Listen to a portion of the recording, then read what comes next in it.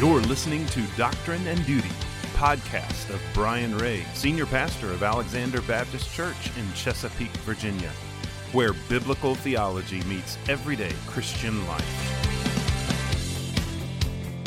Well, greetings, beloved, in the matchless name of King Jesus. We are here for the podcast ministry called Doctrine and Duty, and we're here working through the abstract of principles, statement of faith, if you would, from 1858, one of the founding documents of Southern Baptist Convention, Southern Baptist Life. The Baptist Faith and Message 2000 statement and its previous versions are founded upon this doctrinal statement called the Abstract of Principles. Hopefully, you've been chugging along with us on this long train of these many weeks now, and I would encourage you, if you haven't, to go back and start at the beginning. Today brings us to section 12, sanctification, and so we finally arrived at one of those doctrines that is not quite, but almost wholly, W-H-O-L-L-Y, application.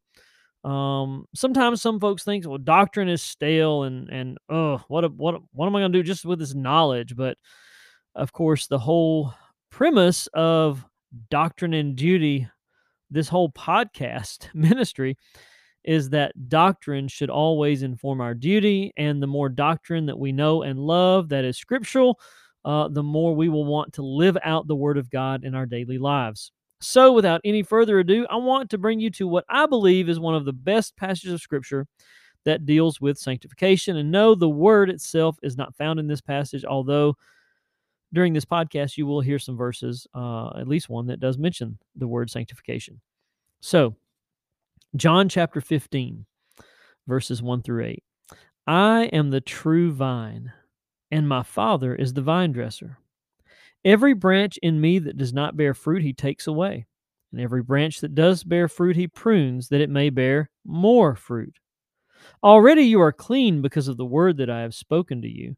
Abide in me, and I in you.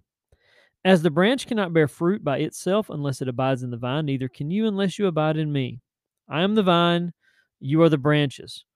Whoever abides in me and I in him, he it is that bears much fruit, for apart from me, you can do nothing.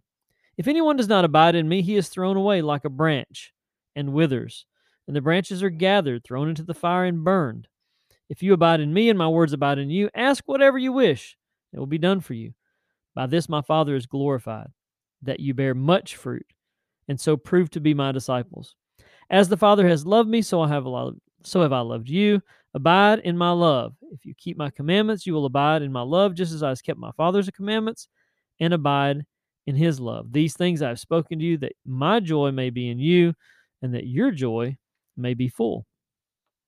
So I read that passage of Scripture first, obviously, for a reason, so that it might get us forward thinking on this subject matter of sanctification. Now I want to read to you from the Abstract of Principles.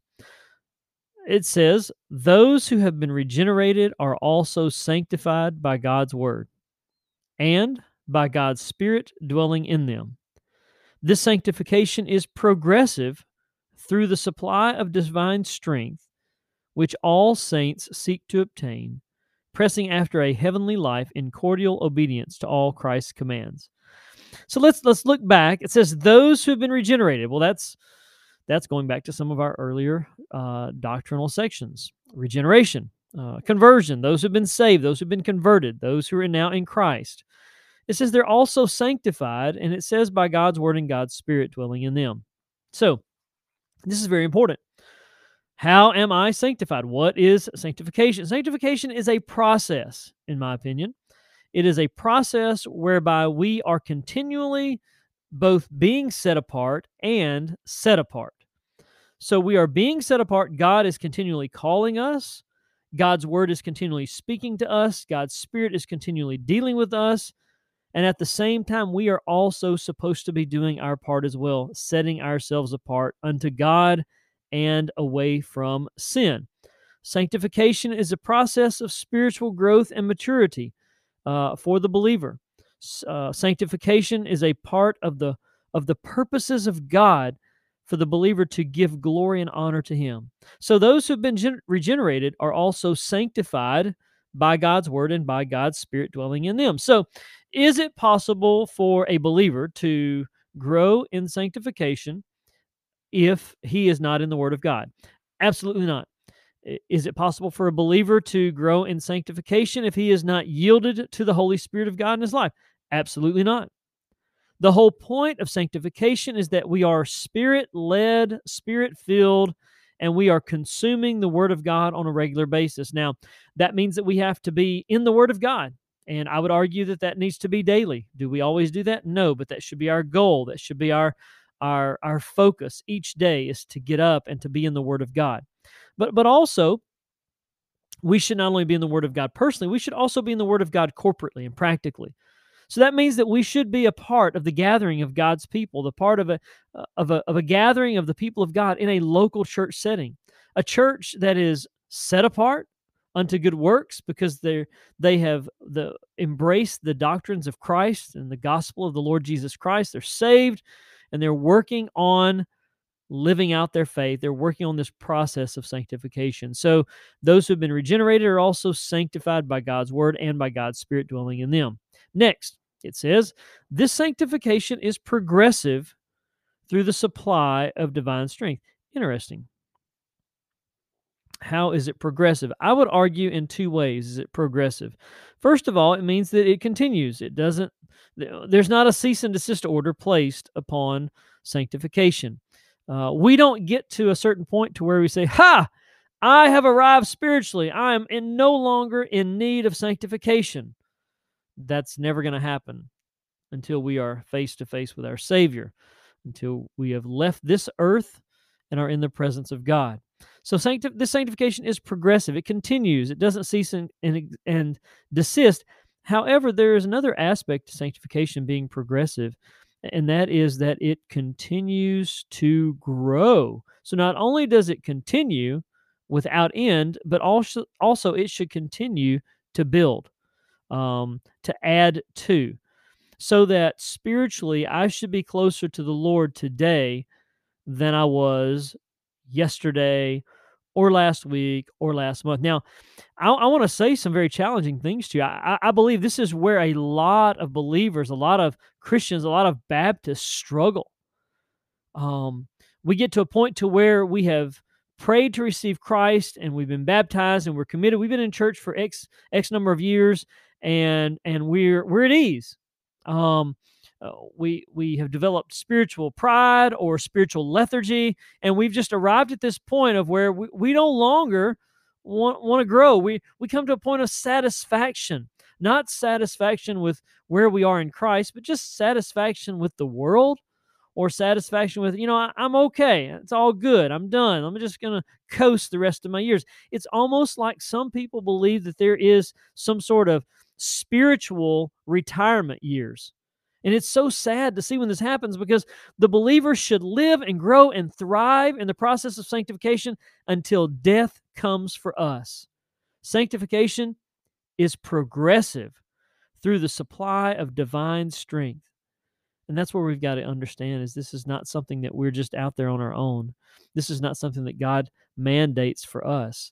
This is something that comes as a result of our working and a result of the Spirit supplying. What a glorious and beautiful thing. It says, which all saints seek to obtain. So this is not just for Baptists or Pentecostals or Methodists or Presbyterians. All believers should seek to obtain and grow in sanctification. It says, pressing after a heavenly life. I like that old language. We would probably say a purpose-filled life, or a satisfying life, or a life of completion, a life of joy. But a heavenly life in cordial obedience, pleasant obedience to all of Christ's commands. You know what I also find that people struggle with is that we don't mind cordially obeying some of Christ's commands. But the ones that we don't necessarily like, we feel like we don't have to worry about those because we're cordially obeying in these other areas. But the Word would have us to understand that we are to cordially obey all of Christ's commands, and all done for the glory of God. Well, let's turn to some other passages of Scripture, and first off, we're gonna travel over to the book of 1 Corinthians. In 1 Corinthians chapter number 6, I believe it is. Yes, 1 Corinthians 6. And we're going to look at a couple of passages in 1 Corinthians 6. First, verses 9 through 11. Or do you not know that the unrighteous will not inherit the kingdom of God? Do not be deceived. Neither the sexually immoral, nor idolaters, nor adulterers, nor men who practice homosexuality, nor thieves, nor the greedy, nor drunkards, nor revilers, nor swindlers will inherit the kingdom of God. And such were some of you. Boy, that's powerful. And such were some of you. But, hallelujah, but you were washed, you were sanctified, you were justified in the name of the Lord Jesus Christ and by the Spirit of our God. And so because we are justified, we should be growing in being sanctified. And as a people who are justified, we remember that we don't belong to ourselves anymore. In verse 18 of 1 Corinthians 6, it says, flee sexual immorality. Every other sin a person commits is outside the body, but the sexually immoral person sins against his own body. Or do you not know that your body is the temple of the Holy Spirit within you, whom you have from God? You are not your own, for you were bought with a price. So glorify God in your body. A very good application / doctrine and duty passage of Scripture for us to consider. And now the last passage I'm going to read to you. By the way, we could go back to Romans 8 again, but I'm going to assume that you know a little bit about that passage, so we're going to skip over that. Who knows, we might read it next week, but certainly we've covered it the last few times. 1 Thessalonians chapter 5, verse 23 through 24. It says, and this is like a spoken benediction, a benedictory prayer type of thing, as Paul concludes this first letter to the church at Thessalonica. It says, now may the God of peace himself sanctify you completely, and may your whole spirit and soul and body be kept blameless at the coming of our Lord Jesus Christ. He who calls you is faithful. He will surely do it. Oh, beloved, brothers and sisters, please choose to resist sin. Excise it from your life. Choose to live for the glory of God.